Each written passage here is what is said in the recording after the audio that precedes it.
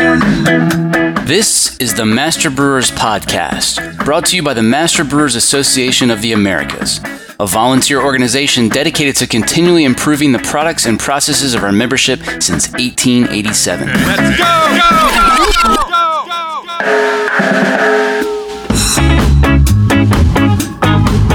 Master Brewers brings you interviews with the industry's best and brightest in brewing science, technology, and operations.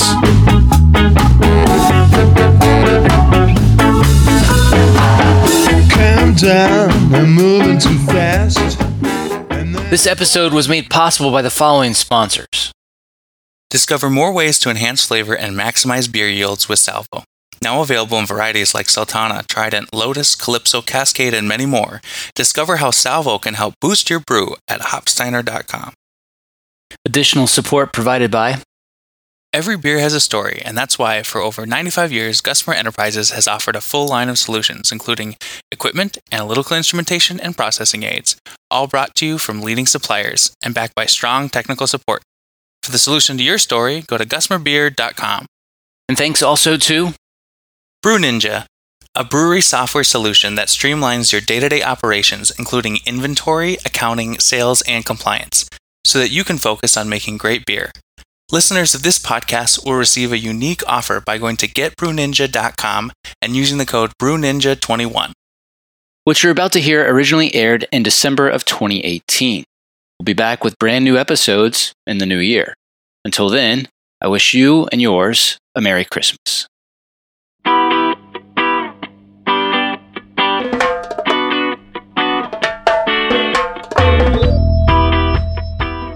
I've seen this problematic in both large and small breweries. It's attention to focus on detail kind of thing. This week on the show, we take a deep dive into the most important part of yeast cell counts that nobody ever talks about. Industry veteran Bill Macca is here to lead the way. There's a lot of places brewers can go to learn how to count yeast cells, but there's not a lot of resources out there in regards to obtaining and preparing yeast samples for the purpose of cell counts. Why is that, and why is this topic so important? Why there is not a lot of resources relative to that is I think basically people just make the assumption people know how to get a yeast sample, and I'm not trying to be trivial in that matter. And that's not always the case, and different tanks and yeast sources present different problems for people depending on the type of yeast they have and the process. Yeah, and sometimes you've got people that have just never done it before too, right? That's true. And there's a lot of new people out there. And so I think one of the most, if you can't get a homogeneous sample, it doesn't matter what it is, and you're trying to process it analytically, measurement-wise or counting-wise, then you've got a predictable problem or a potential predictable problem occurring. We're going to walk through an example procedure, but first, let's talk about the various possible sampling points.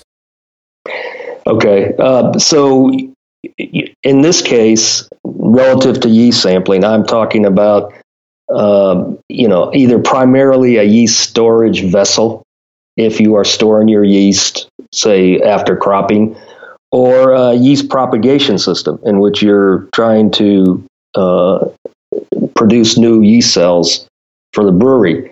Both of those have different aspects to how you want to sample them. And it also will depend on whether you have an agitator-based system or a pump loop system for either one. We've got a lot of brewers listening who work in breweries of all shapes and sizes, many of which don't really have stirred brinks or a pump loop system. A lot of brewers are storing yeast in kegs. There's also a lot of these mobile brinks that don't have an agitator, and then they're basically small tanks on casters. And there are some folks who are still pitching cone to cone. What advice do you have for folks in those scenarios? Well, it depends. Again, let's break this up into yeast storage or yeast management pieces versus yeast propagation. We can cover that on a second piece.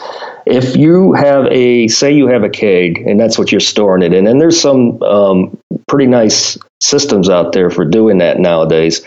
Some of them do have a agitator system to them, and some do not. And the ones that do not, you need to make sure that you're somehow moving that yeast and being able to mix it manually prior to sampling without causing it to overfoam. So obviously one of the keys is to keep it cold, and the other is not to, go completely crazy with trying to shake it. So that in itself is an art. But one of the keys to any of this is the fact that you have to, when you're pulling yeast from from a fermentation vessel, you first need to try to remove as much dissolved CO2 as possible, since dissolved CO2 is essentially a stressor on the yeast cells. So in that regard, I recommend that even if you're having a keg type system, that you modify it so that it has a gas release filter system on there that allows gas to escape, mainly CO2, but doesn't allow anything else to come into the cell. So a one-way filter system. They sell those, and some of them are made readily for these some of these kegs that are modified with these agitator pieces to them. As far as a portable brink system, it'd be good if you could sanitize a nice hose setup and cause that to have a recirculation pump on there to go back to that brink, and just to be able to remove that CO2. The problem with that is it becomes a hygiene piece relative to the hose. But you can try to remove by pump and looping that system in a portable brink system. As far as propagation systems, you're not going to have a propagation system that doesn't have a pump loop or a agitator on there. I mean, it's going to be one or the other. Otherwise, you're going to have a very difficult time growing cells without being able to mix that solution so you can get the appropriate amount of air into it to grow yeast cells. All right, that makes sense. Anything else you want to say about obtaining a homogeneous sample?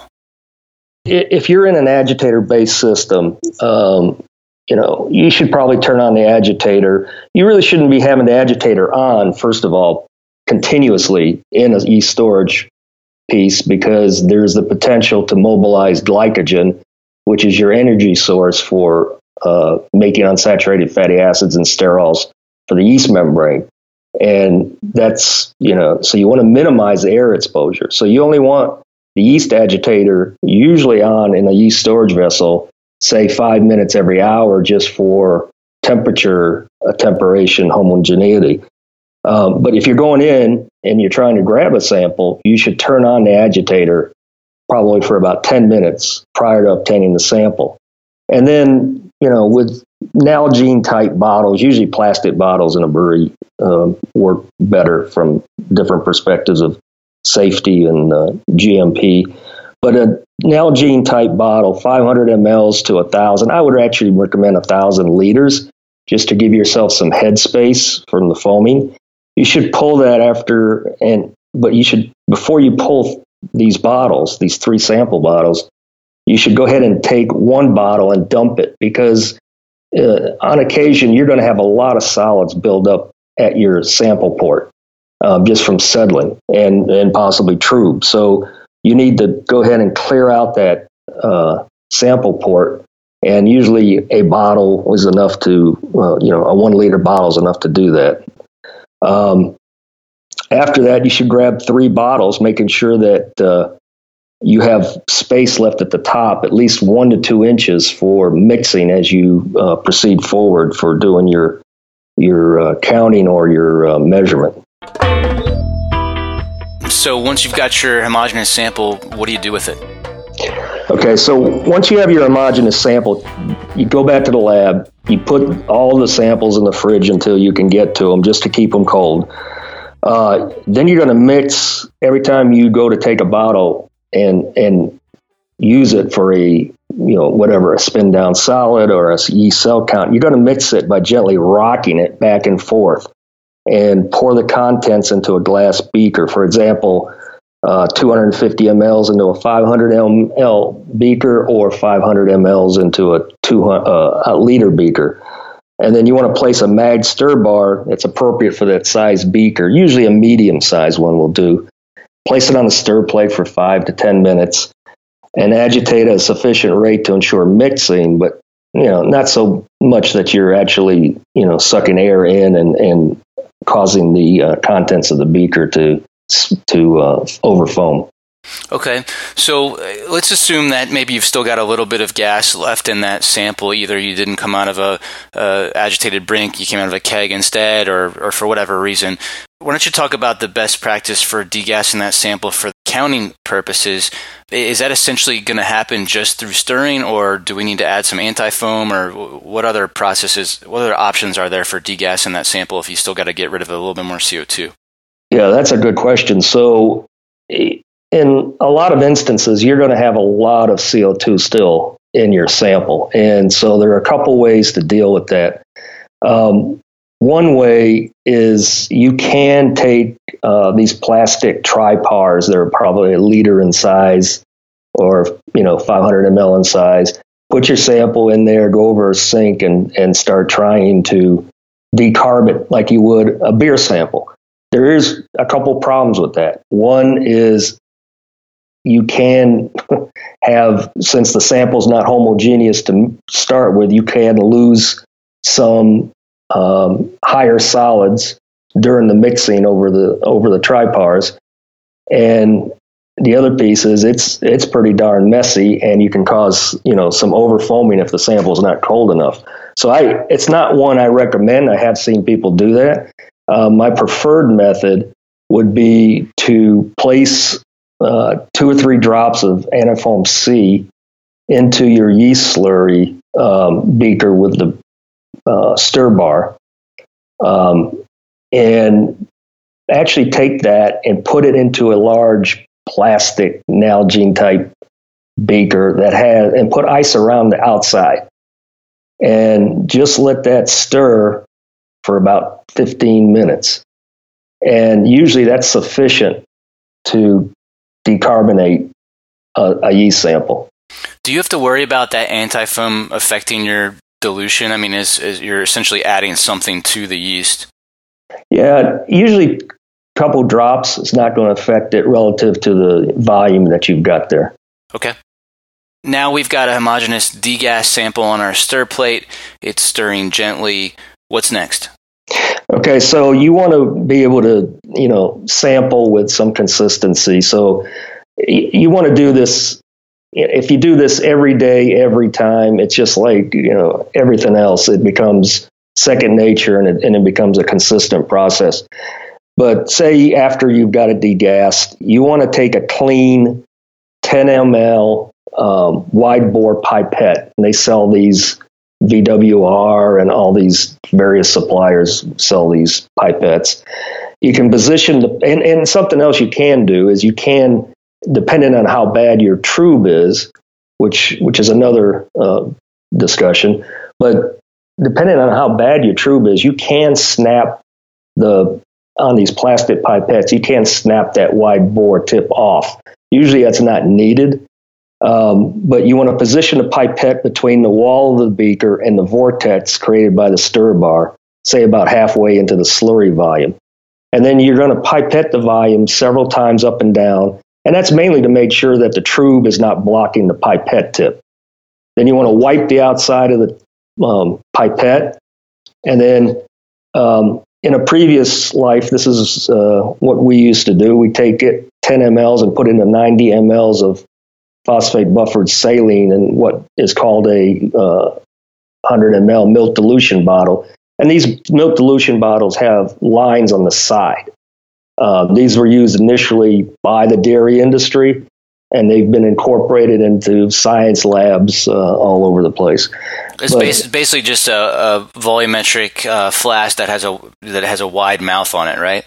Yes, and it has a screw top on the top. Yeah, and they're cheap. They're made by Chemex and a few others, and again, they can be purchased at VWR or any of these scientific supply houses.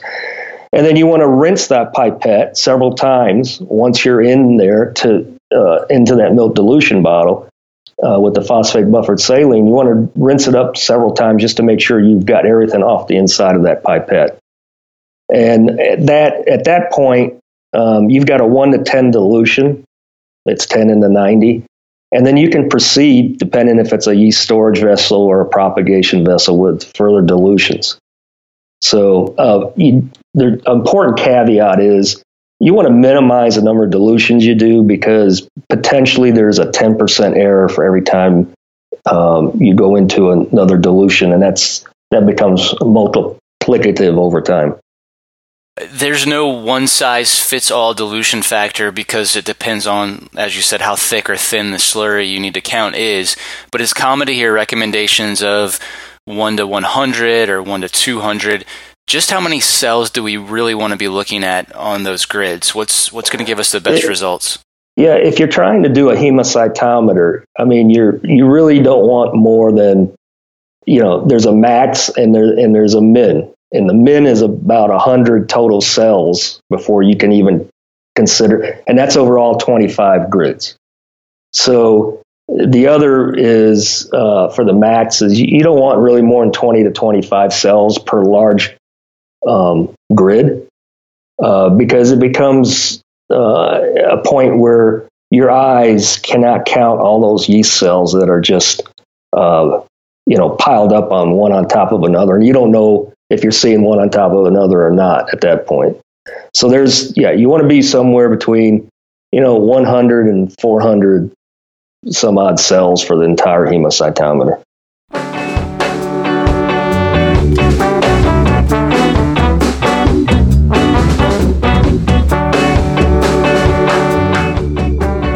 Coming up, if you're stirring in a non-climate controlled environment, you're going to potentially increase the dead cells while you're working. I'm John Bryce, and you're listening to the Master Brewers Podcast from the Master Brewers Association of the Americas.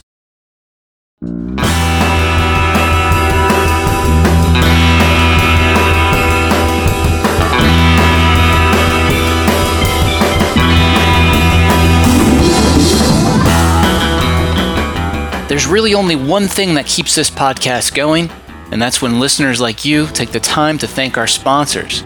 The next time you talk to a rep from one of these companies, be sure to thank them for their generous support.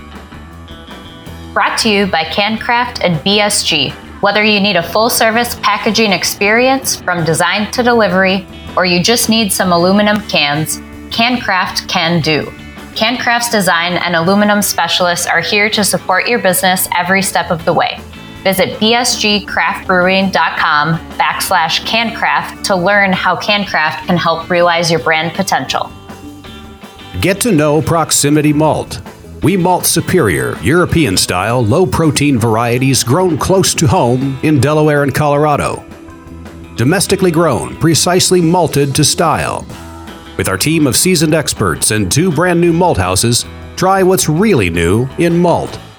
Check us out at www.proximitymalt.com. Positively impact your process, product, and profitability with actionable insights from Brew Monitor, the industry-leading real-time fermentation monitoring solution. Visit www.precisionfermentation.com/MBAA to start saving time and money today. Would you like to reduce product losses, save time, and improve your dry hopping process? Alfa Laval's latest innovative technology, the AlHop, is a self-contained PLC-controlled system which allows beer from your fermenter to flow through a hop slurry in a closed-loop cross-flow process. This significantly speeds up the rate that hop aromas and flavors are imparted into your beer. Because hop pellets stay in the AlHop and never enter your tanks, losses are minimized and downstream separation or filtration goes more smoothly. Visit us at alphalaval.us/MBAA to learn more about taking your dry hopping time from days to hours with AlHop. And here's what's coming up on the Master Brewers calendar. The 2023 District Ontario Conference at the Pillar and Post Inn begins January 25th. If you're a member of District Great Plains, save the date for a February 24th to 25th winter meeting. The 2023 Master Brewers Conference will be October 6th through the 8th in Seattle, Washington. Check out the full calendar of events at mbaa.com for more details or to find a district meeting near you. Thanks for listening to the Master Brewers podcast. Did you know that Master Brewers offers a wide range of technical resources for breweries of all sizes? Whether you're new to brewing or a seasoned expert, join our community to connect with key players in the profession and stay up to date on the latest in brewing science, technology, and operations. Become a member of Master Brewers with code BEER2022 to save 20% on your membership dues now through December 31st. United We Brew.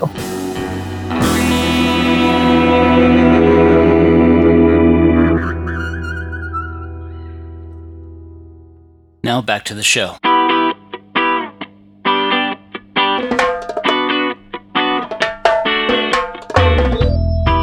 Some sources recommend using disposable 1 milliliter transfer pipettes and 10 milliliter centrifuge tubes or something similar for cereal dilutions.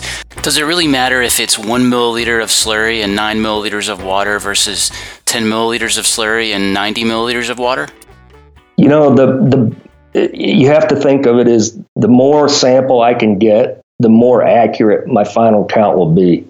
So if you can get 10 mLs, and then the other piece is when you're doing the one and you have trub, it's going to be hard to pull into that pipette versus 10 mLs. Yeah. So in our case, in a previous life, it always made more sense to get the larger sample with the larger pipette. Yeah, I remember struggling for quite a long time before I realized there was such a thing as wide mouth pipettes. So, yes. Yeah. All right. So, as you just discussed, we know that there's potential for error during each dilution or transfer step, and we know that any error is multiplicative.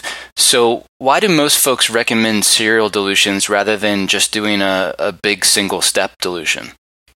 You know, that's a good question. I think the problem with the one-step dilution is your accuracy, I think, suffers because you're taking a smaller sample to begin with, and then you're adding it to a larger volume. I mean, you know, it makes a lot more sense to get that larger sample to start with. I think that's primarily the main reason. What about diluting by weight? A lot of craft brewers are doing this and like it because it eliminates fighting with gas bubbles and trub or thick slurries and pipettes, and it probably eliminates some error if the brewer isn't experienced with the nuances of pipettes or volumetric glassware or simply doesn't have that equipment on hand. What's the problem with diluting grams of slurry with grams of water? Could that be a better option for some brewers? I do know some of my clients use that, and I do know that in a previous life we had a pilot brewery that used that method. I think one of the drawbacks to that is by weight is you're not having yeast exclusivity. You're having the inclusivity of dissolved and suspended solids, and so I think it potentially throws off what that actual pitch is going to be based on weight. Although I do know people have done it and they have tables set up, and somewhere along the line they have calculated some kind of an extrapolation table to actual cell counts. But I think the consistency suffers somewhat in that regard. But I do know people that do it and they get by with doing it that way. Okay. Talk about cell clumping and the options for dealing with it. Yeah, cell clumping is a potential issue depending on your yeast strain and the process. But a good way to declump cells is to add a small amount of dilute acid, organic acid, to the suspension before you count it if you're having clumping issues. So I'm talking a pipette drop or two of something like 0.1 normal sulfuric acid. And it also helps clean up any trube that might be on the slide. We haven't talked about staining. There are a few interesting Ask the Brewmasters threads on that topic over at community.mbaa.com, including some dialogue about how storage container material affects results. So methylene blue or methylene violet, what's better and how much should we be using? Or is there something else we should consider for assessing viability in the small brewery? That's another good question. Catherine Smart and her group did a lot of work with the methylene violet, and it apparently works well for most of those people that I know that have used it as far as my clients. My other take on this is, though, we've at my previous life used methylene blue forever, but there's methylene blue and there's methylene blue. So, and I'm not trivializing this either, but we used a formulation that essentially was a phosphate buffered methylene blue. And it's from an old German, I don't have it in front of me, but it's an old German reference from like 1920, physiology journal. And it was called Fink Kuhles, FINK-KUHLES. Now, you can buy methylene blue in volume from all the various scientific product houses. I'm just not sure on that formulation. So in my hands, methylene blue, let's step back a moment. Methylene blue is only really considered accurate, say, for up to about 95 or down to about 95% viability. Below that, you start having questions. And so it depends if you're getting consistently high dead cells. Methylene blue is not going to be accurate. It's going to underestimate. What you have to do, though, is either do a benchmark slide culture technique or use a fluorescent stain such as MGANS. Both of those correlate very well, slide culture and MGANS, with each other.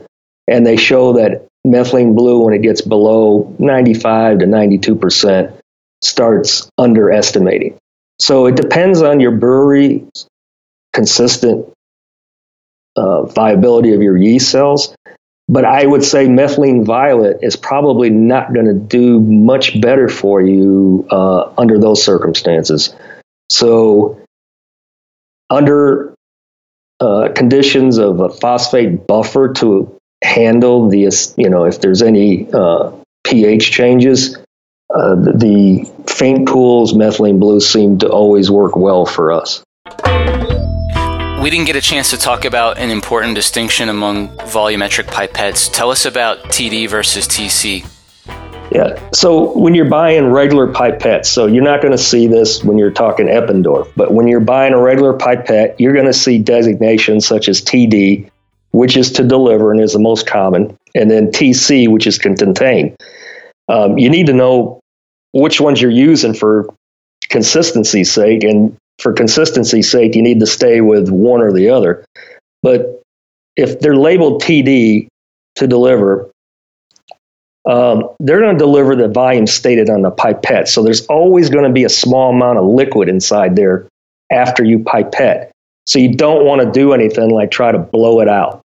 You just want to leave it in there. TCs, they're labeled to contain, and they're designed to contain the volume stated on the pipette. So in that case, you can blow it out or whatever. A lot of small breweries don't have a nice climate-controlled lab to do this work in. If you're a small brewery and you're degassing your sample or homogenizing it on a stir plate out in the brewery warehouse, do you need to be concerned about things like evaporation? Yes, you have to be concerned about, well, not only evaporation, but just the heat impact itself. Because if you're stirring in a non-climate controlled environment, you're going to potentially increase the dead cells while you're working. I mean, so one, you'd have to work relatively rapidly to make sure you're getting not an increase in dead cells. The other piece to that is you don't want to make a bunch of dilutions. I'm not saying that people are doing this, but you don't want to make a bunch of dilutions and have them sitting there because then you're going to increase your dead cell count. So you need to try to get to whatever is the coolest place in your facility to be able to set this up to do it. Makes sense. Okay. I want to talk a little bit about loading hemocytometers. Some brewers pipette a drop onto the chamber, then add the cover slip on top. Others wet the rails to lock down the cover slip and then load via capillary action. And some hemocytometers have V-slashes to facilitate filling via capillary action. Some of these methods have to be better than others. What do you say? Yeah, so the recommendation generally for hemocytometer is the Neubauer, N-E-U-B-A-U-R-E-R types. And they will have the grid set up where you can, get the right visual, and they will also have usually the V notches. A couple of points to that good. I'm glad you brought that up. You need to make sure one of the things that again seems very simple, but can give you headaches is if you don't clean that hemocytometer and hemocytometer cover scrupulously. I mean, to the point where you're using a glass cleaner that you've dissolved, or have a liquid Knox cleaner that you can utilize to make sure you degreased it properly and hot water rinsed it. And then you don't want to handle the cover slip but by the edges, so that you don't get any grease from your fingertips onto that cover slip. And when you're adding, say you do have a V notch and you are adding, you can use capillary movement with a pass-your pipette. The thing on that is it takes a little practice. It took me, a few weeks or months to get that down in my early days. But you need to make sure that you have flow that comes in on a consistent basis. If you go to fill it and you have, say, it only goes halfway into the chamber, you just need to start over again, because it's going to be it's based on an equal uniform flow over that grid. And so if you go to try to add on, it's going to potentially make your results inaccurate. So you want to make sure you have a nice flow, and you don't want to overfill the chamber into the channels on either side, because then that's going to give you an erroneous count also. So do you think it's would you say it's better to put a drop on the chamber and then add your cover slip on top of it versus filling with the capillary effect? No, I would have the clean cover slip on top and just hold the hemocytometer on either side and just fill it with the pass-your pipette. I've also seen people use bulbs on their pass-your pipettes, the small bulbs. And if you don't have real good dexterity and you're fighting this, there's no problem with that. Again, as long as you don't overfill the chamber and you have just a smooth flow into the chamber. Is it worth talking about any new technologies? There's all kinds of stuff out there with salometers, and I've seen even some smartphone apps recently. And anything you want to talk about in regards to this? Yeah, the salometers are good. They're pretty accurate, but it's a matter of, just like the hemocytometer, it's a matter of getting a good homogeneous sample prior to utilizing it. And that uses a very small sample size. So you have to even be, in my estimation, even have a more homogeneous sample. There's some dyes that they have in there, like oxinol. That's a transmembrane potentiometry dye that if the yeast cell is healthy and live, it's going to exclude the dye, and if it isn't, it's going to take up the dye. So there's some pretty good dyes, and these cellometers are pretty accurate. The only thing I would caution people on is if you're in high krausening or you're doing propagation and you're looking at, you should be looking at the budding potential or budding index, you're potentially going to have some errors based on the algorithms, if they've been set up properly or not in those instruments to account for buds. So I've always cautioned my clients, if you're in high krausening, 24 to 48 hours into 0 to 48, depending on your product, into a fermenter, or you're in propagation, I would use caution unless Cellometer has worked out the algorithms to account for the buds. That was Bill Macca here on the Master Brewers Podcast. He's made quite a few contributions over the years, so type Macca, M-A-C-A, into the industry's best search bar at mbaa.com to find Bill's TQ articles and presentations. Also, check out the show notes for links to some of the Ask the Brewmasters threads we mentioned earlier. My fist full of courage. Are you enjoying the Master Brewers Podcast? Let me tell you about a simple way you can help us keep making more. Take a minute to thank our sponsors. There's no way we could produce this show without generous support from sponsors like Hopsteiner, Brew Ninja, Proximity Malt, BSG, Gussamer, and Precision Fermentation. So please, let them know you heard their message on the Master Brewers Podcast and that you appreciate their support.